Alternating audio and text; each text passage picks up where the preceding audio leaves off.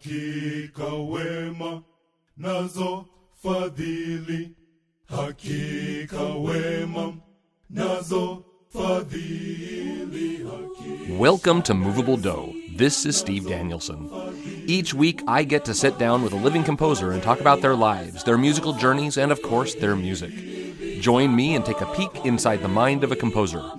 For a complete archive of episodes, as well as access to the shorter segments called Movable Snippets, visit my website, sdcompose.com/movabledough. Hey, this is Steve.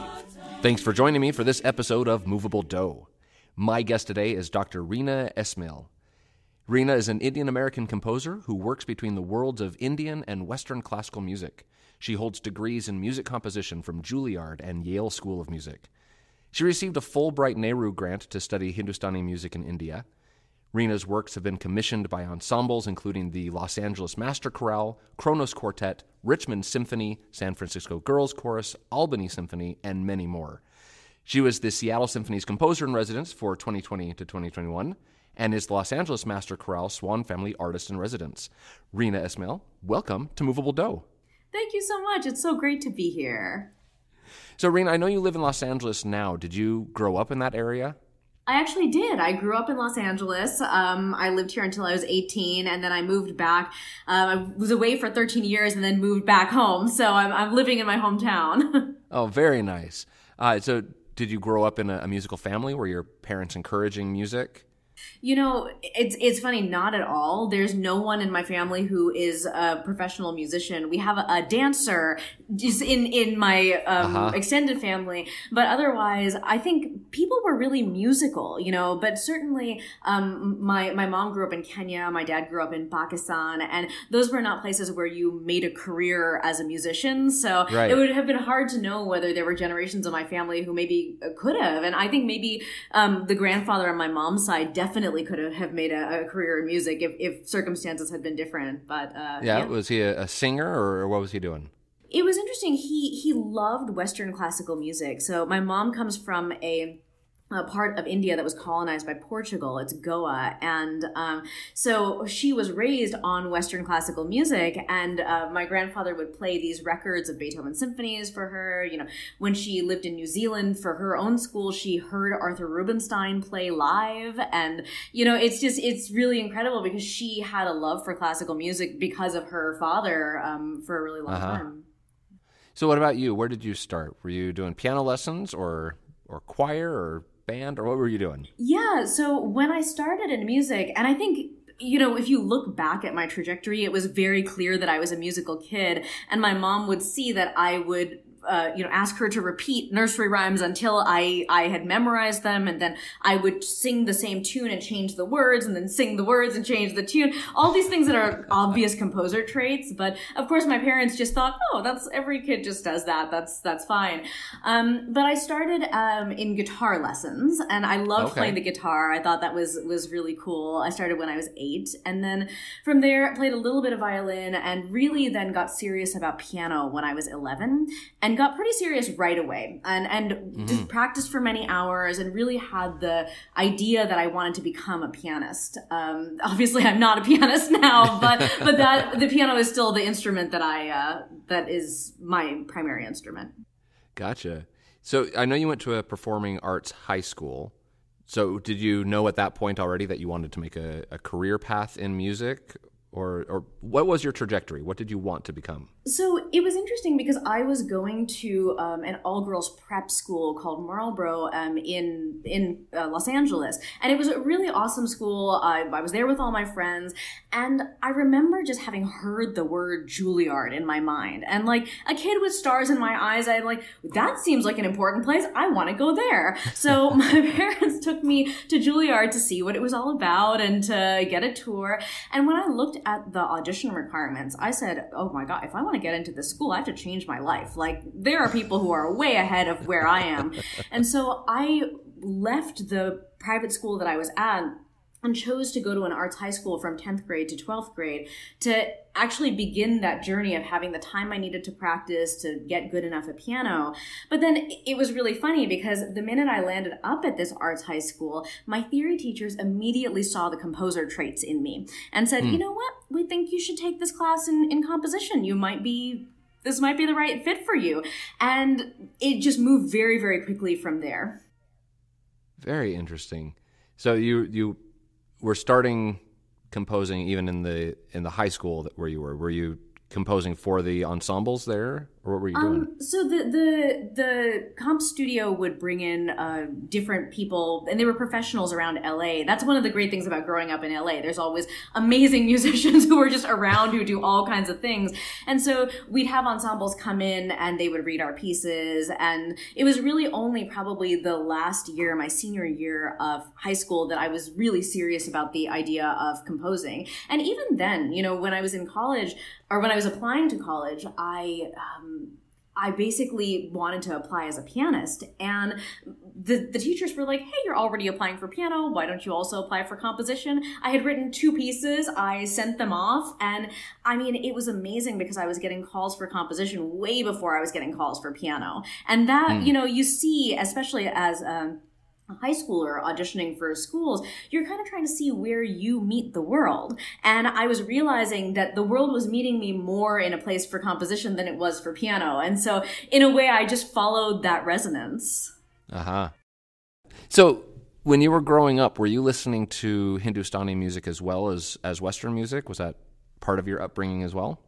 So no, what's really interesting is that, as I mentioned, my mom was kind of listening to Western classical music. And then my dad didn't have that much music in his family. And so I really only grew up knowing that Western music was the kind of music that was really what I knew about classical music. And outside of that, I definitely listened to a lot of kind of singer-songwriters. My friends' parents were into Joni Mitchell and stuff, and Barbra Streisand. And those were the kinds of things that I listened to that were outside of Western classical music. And I think I was aware that India had a musical tradition, but because no one in my family knew much about it, and I was certainly one of very few South Asian kids who was going to the schools that I was going to, I had no one to introduce me to those things until much later in my life. Mm-hmm. So I know you studied it quite intensely, and it sort of culminated with your doctoral thesis, which I want to go to. So Finding Common Ground, Uniting Practices in Hindustani and Western Art Musicians. So it explores the methods and challenges of the collaboration between Hindustani musicians and Western composers. So give me your elevator speech about this topic. What's the biggest challenge that these two groups face, and what sort of solutions do you have?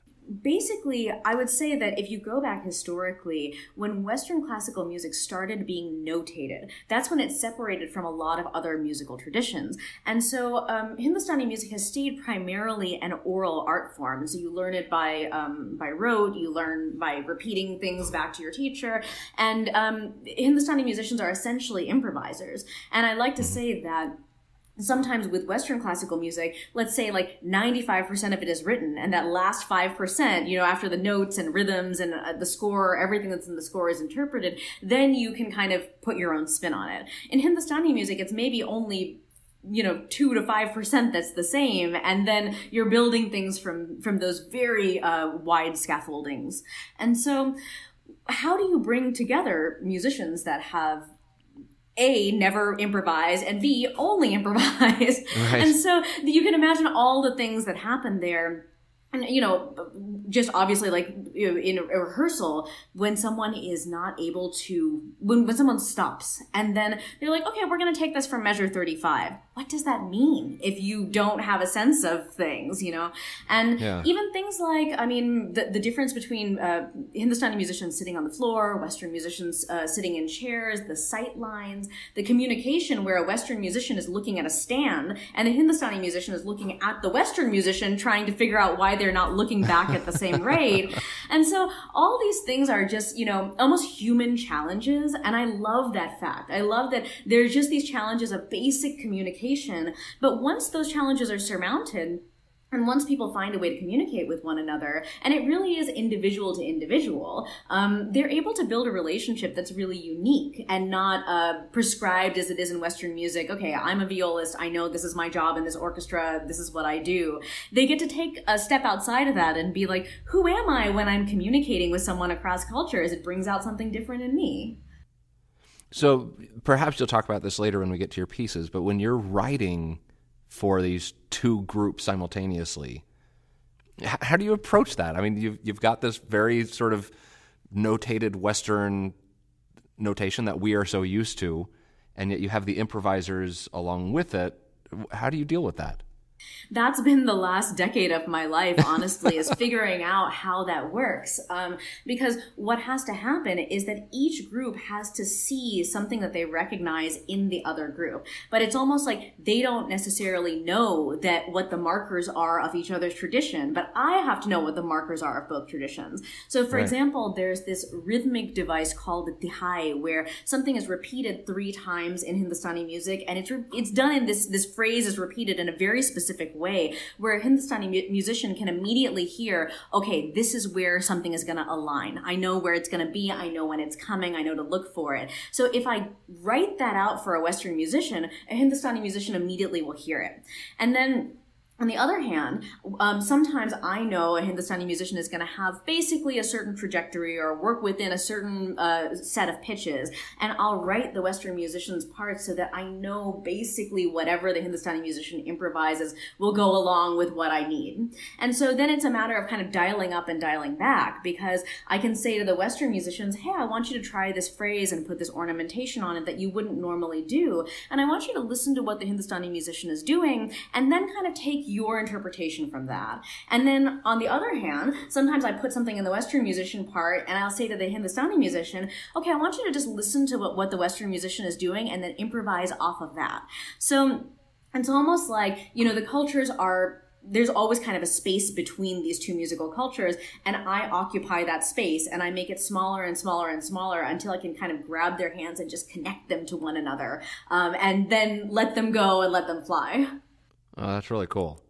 So I'm curious, do you have a favorite time period of Western art music? Are you like an early music buff or an atonal aficionado? I mean, what floats your boat in Western music? Well, it's interesting because I think both sides of the common practice era are really interesting to me. Like kind of the Baroque side, and specifically, I mean, who doesn't love Bach? But I also feel like Scarlatti is someone that just makes me so happy, because I feel like there's such color and there's such use of so many different musical influences in his work, and I think that's really inspiring to me. And then on the other hand, things like Impressionism, the kind of textures and colors that are used there are also really inspiring to me. So it's kind of on either side, and I love the stuff in the middle. I love the romantic stuff. I love the classical stuff, but what are the things that really kind of spark me are those two sides.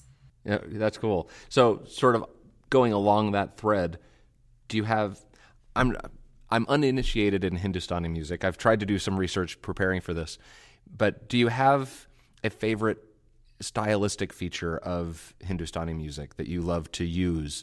I know about ragas and talas, but I don't even know enough about them to really speak about them. Well, but I love that you're engaging it even when you're not sure about things, because that's what I love. Is I love that people will meet me wherever they are, and like someone doesn't have to be an expert in Hindustani music to meet me. That's why I'm here, right? To be on both sides. Like the Hindustani musicians will ask me the same things about Western music, and it's equally fun to answer those questions. In my case, so there are specific ragas. In Western music we have major and minor scales, and then we have modes. But in Hindustani music, there are so many different rags that you can learn from, and each one has a very specific way of navigating it, specific phrases that kind of work or don't work. And I would liken that to the way that we see the minor scale, where we all know, okay, sometimes a 7 is sharp, sometimes it's flat, sometimes we go up a certain way, and we know what feels right and wrong, and we kind of, it escapes theory a little bit. That's how most rag is. It has that kind of feel about it. And so you just learn by example. And so I certainly have rags. I've found that over the years, there are certain rags that I'll gravitate to for a year at a time. And so I've just been getting out of this phase of this amazing rag called Charukeshi, which is, it goes from 1 to 5 is major, and then from 5 up to 1 is natural minor. So it has these two sides to it. When you're on the lower side of 1, if you're on the 1, 7, 6, 5 side, it sounds minor. Then when you're on the 1, 2, 3, 4, 5 side, it sounds major. And so to our Western ears, you can just mess with these things and mess with expectation in such an unusual way, but in such an organic way too, because these rags have been cultivated over years and years, and so you're not just inventing a system that you invented. You're working with something that's already so rich and already has so many possibilities, and just picking out of it the things that feel maybe like they would be resonant to different ears. So when you went to India to study this, were you was it taught to you in an oral tradition as well, or are these written down, or how did you go about learning them? Yeah, I mean, I think it was really fascinating because a lot of my first exposure to Indian classical music was through other Indian singers, and specifically Indian women. And what drew me to the art was that, like I said, I wasn't seeing very many people who were South Asians in Western classical music. And so I was thinking to myself, okay, I know there are other South Asian women who share my culture who maybe are musicians. And I thought, okay, well, they just do a different kind of music, so I'm going to try to find that. And I think everything finally culminated when I went to Yale. And what was really interesting is they had a professor who was like a Western musician, but who taught Indian classical theory, who typically taught that class. And he wasn't available that semester, so they hired someone from India who knew nothing about Western music to teach the class. And something about that where I was like, oh, I don't have to use my Western music mind. I'm just one Indian woman learning from another Indian woman this art form. And it suddenly felt like I had this direct plumb line to my own culture in a way that I had never experienced before. And so that was a feeling that I was chasing, this feeling where even when I went to India, people were just kind of, the attitude was, they would look at me and they'd be like, look, we don't know what music you were doing before, but, it's great that you found your own cultural music. Come right in, like, let's learn this together. And because they believed that I would get it, I think I learned it faster because there was no sense that someone who had my DNA wouldn't be able to learn it. And of course, you can say that's definitely stereotyping in a weird way, but it certainly worked for me because I felt so accepted and so challenged in a way that people thought that I was able to handle it. Sure. Well, you've had, over the years now, you've had commissions from some pretty amazing ensembles. So thinking back, can you remember a premiere or a performance of one of your pieces that is particularly memorable to you?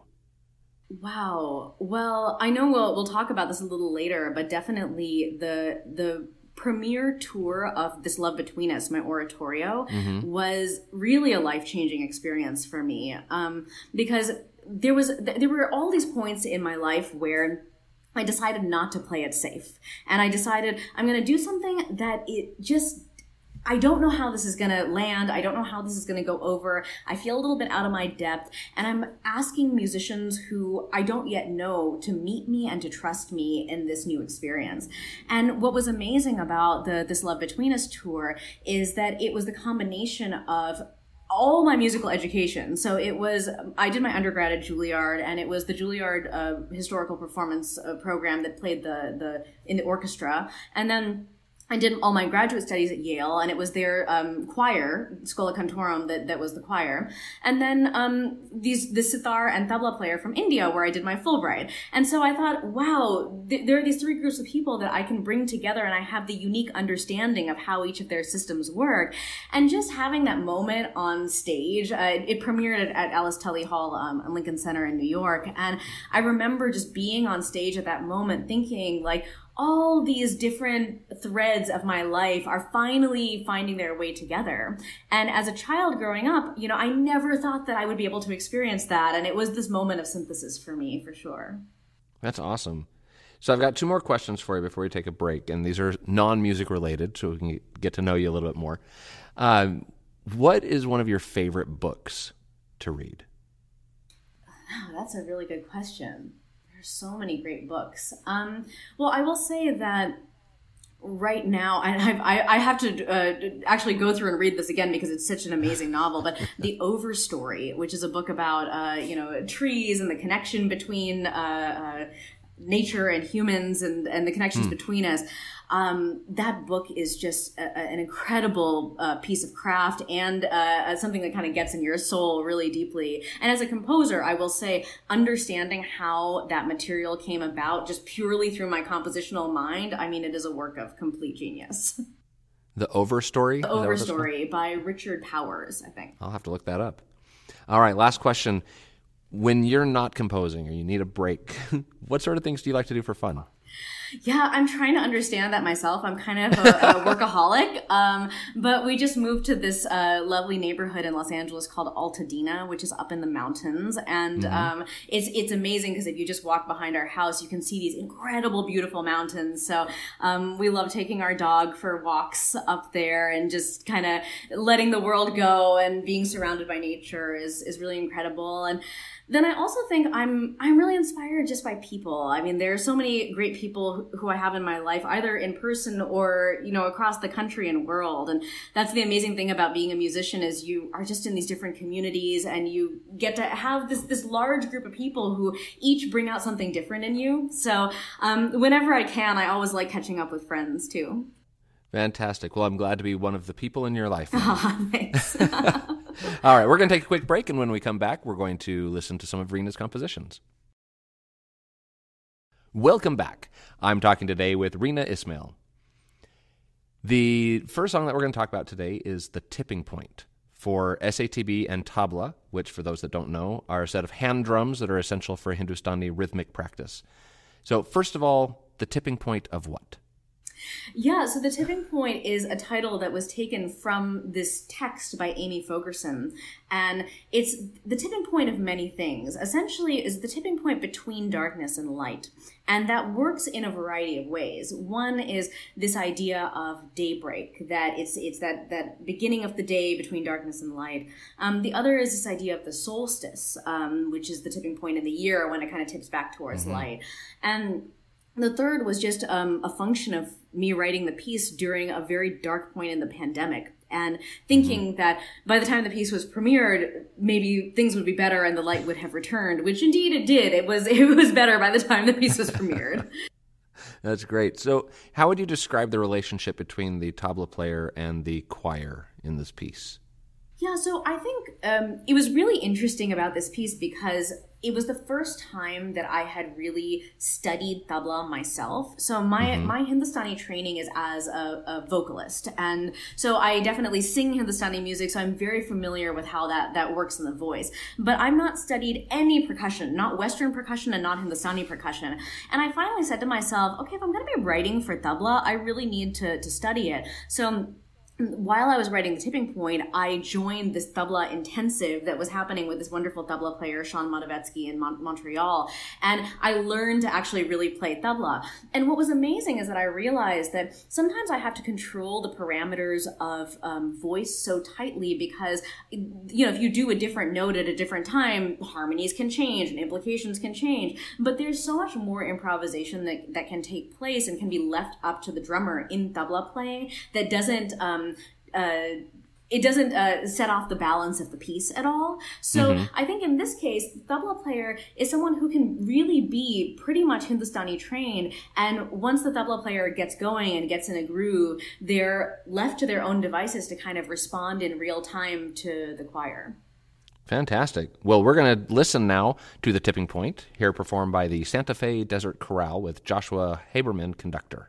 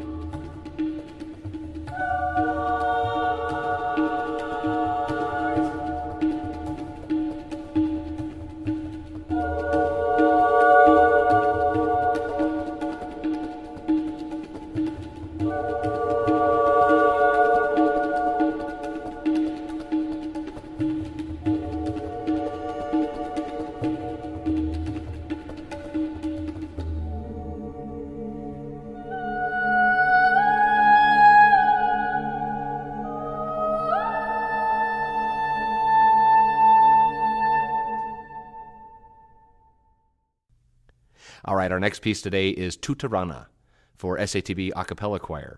So this fast-paced piece uses rhythmic syllables combining the Hindustani musical form of tarana with the Western idea of tutti, choral singing.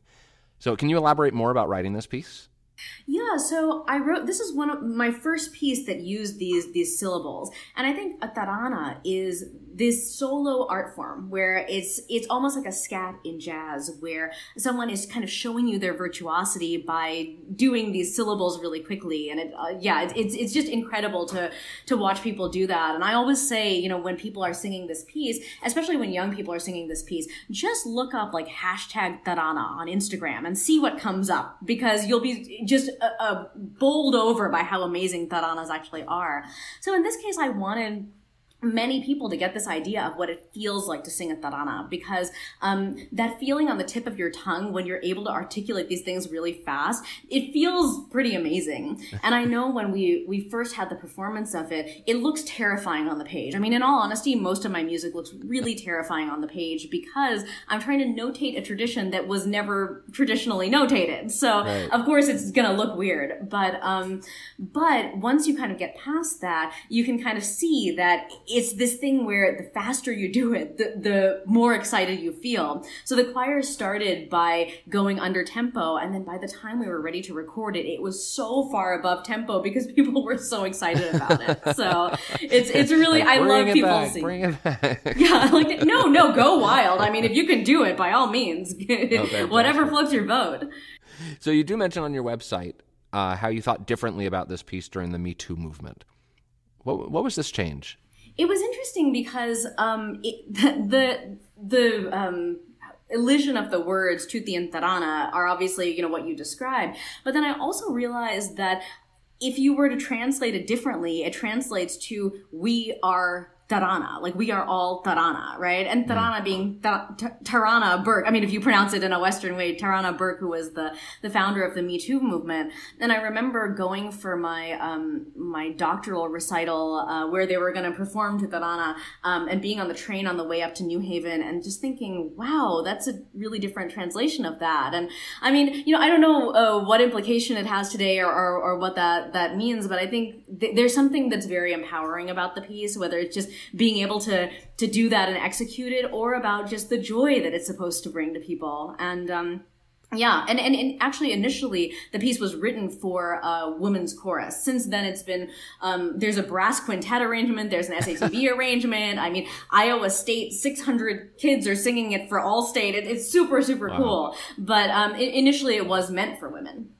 Cool. Well, here we go. We're going to listen to Tutarana, here performed by the University of North Texas University Singers with Lindsay Pope, conductor.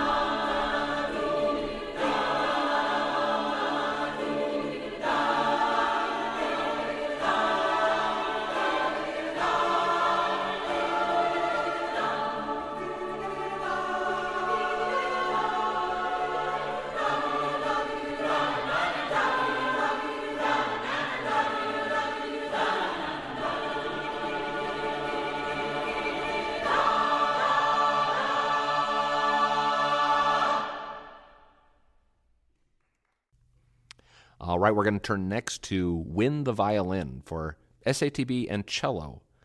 So you talk about this piece as a companion to Victoria's Ovos Omnes. How do these two pieces pair together? It was interesting because I was actually asked to pair the two pieces for the purpose of the commission, but the further that I get from it, the less I actually remember what the pairing was, and the more I kind of think about just the feeling of intimacy of Ovos Omnes, and that was something that I kind of built this piece out of, and this idea that, sometimes we feel like we need to be so strong and we need to be so infallible and we need to just, enter the world with the spirit of like wanting to fight. And there are also these moments where we need to be a little bit softer and we need to kind of let ourselves crack open and feel that vulnerability. And so in a way, Ovos Omnes made me feel that, and I wanted to convey that through Win the Violin. So it's called Win the Violin, but originally scored for cello, as we're going to hear. So why cello and not violin? That's a great question, and my husband, who is a violinist, is very angry about this. So it was actually a stipulation of the commission, and this is so funny because, when you look historically, and you're like, well, why did Bach write this thing for this random combination of winds? And it's like, oh, it was just who was there at the time, and you're creative with whatever you're given. So in this case, it was like, well, a cellist is going to be here, and I was like, great, that sounds good. So, but I get asked that question a lot because there is now a version for violin, and then there's another version for unaccompanied violin, and so people are like, where's the origin point of this? Yeah. All right. Well, we are going to listen to this performance by the Los Angeles Master Chorale, Jenny Wong conductor, and Cecilia Tson on cello.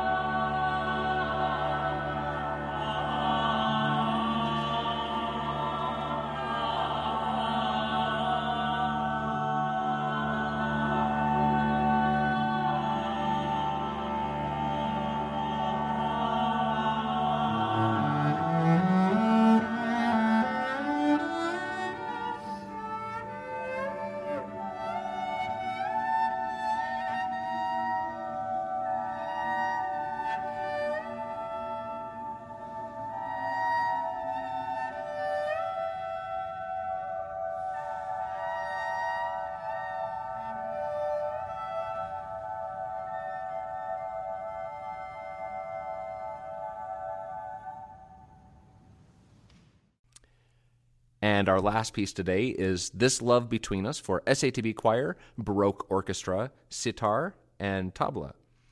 The 7 movements of this piece are linked to the 7 major religion traditions of India and how each approaches the idea of unity. So first of all, what are the 7 major religions that you represent? And secondly, how did you approach each one differently musically? Yeah, so in order of the piece, I don't know if I can do them in order of how big they are. I know Hinduism is number 1, but in order of the piece, they are Buddhism, Sikhism, Christianity, Zoroastrianism, Hinduism, Jainism, and then Islam. And specifically, I took Sufi Islam because it's considered blasphemous to set actual Islamic text to music. So I tried to avoid that and, respect the tradition. And it's interesting because I can't say that I really used in every circumstance, parts of that religious tradition to inspire the kind of musical setting that I did.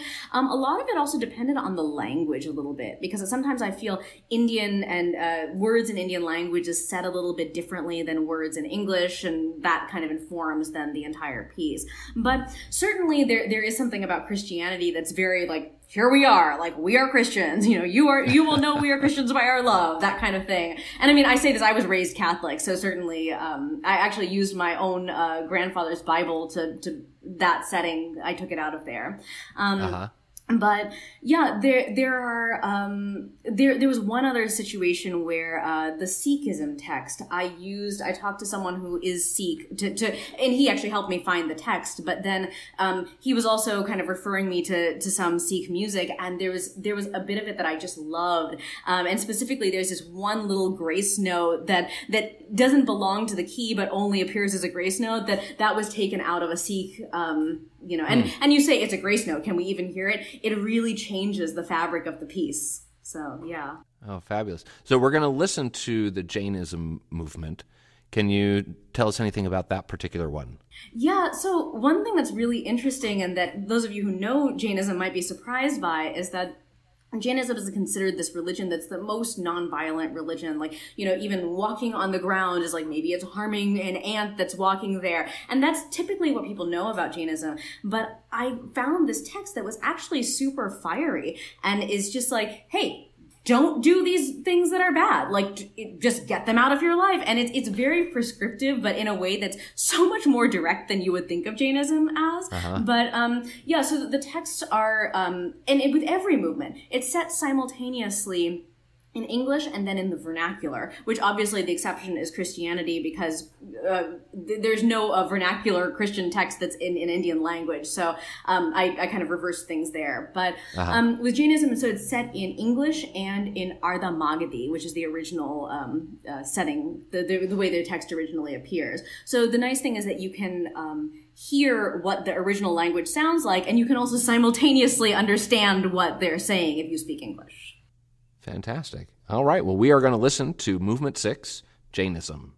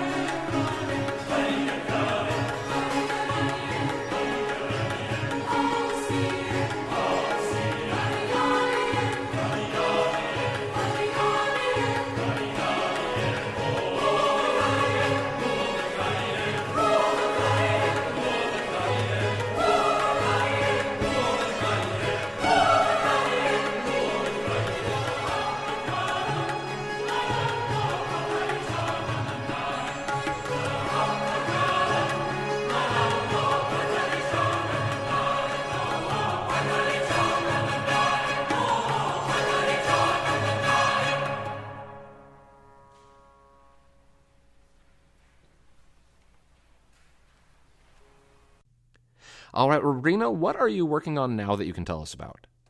Ooh, so many things.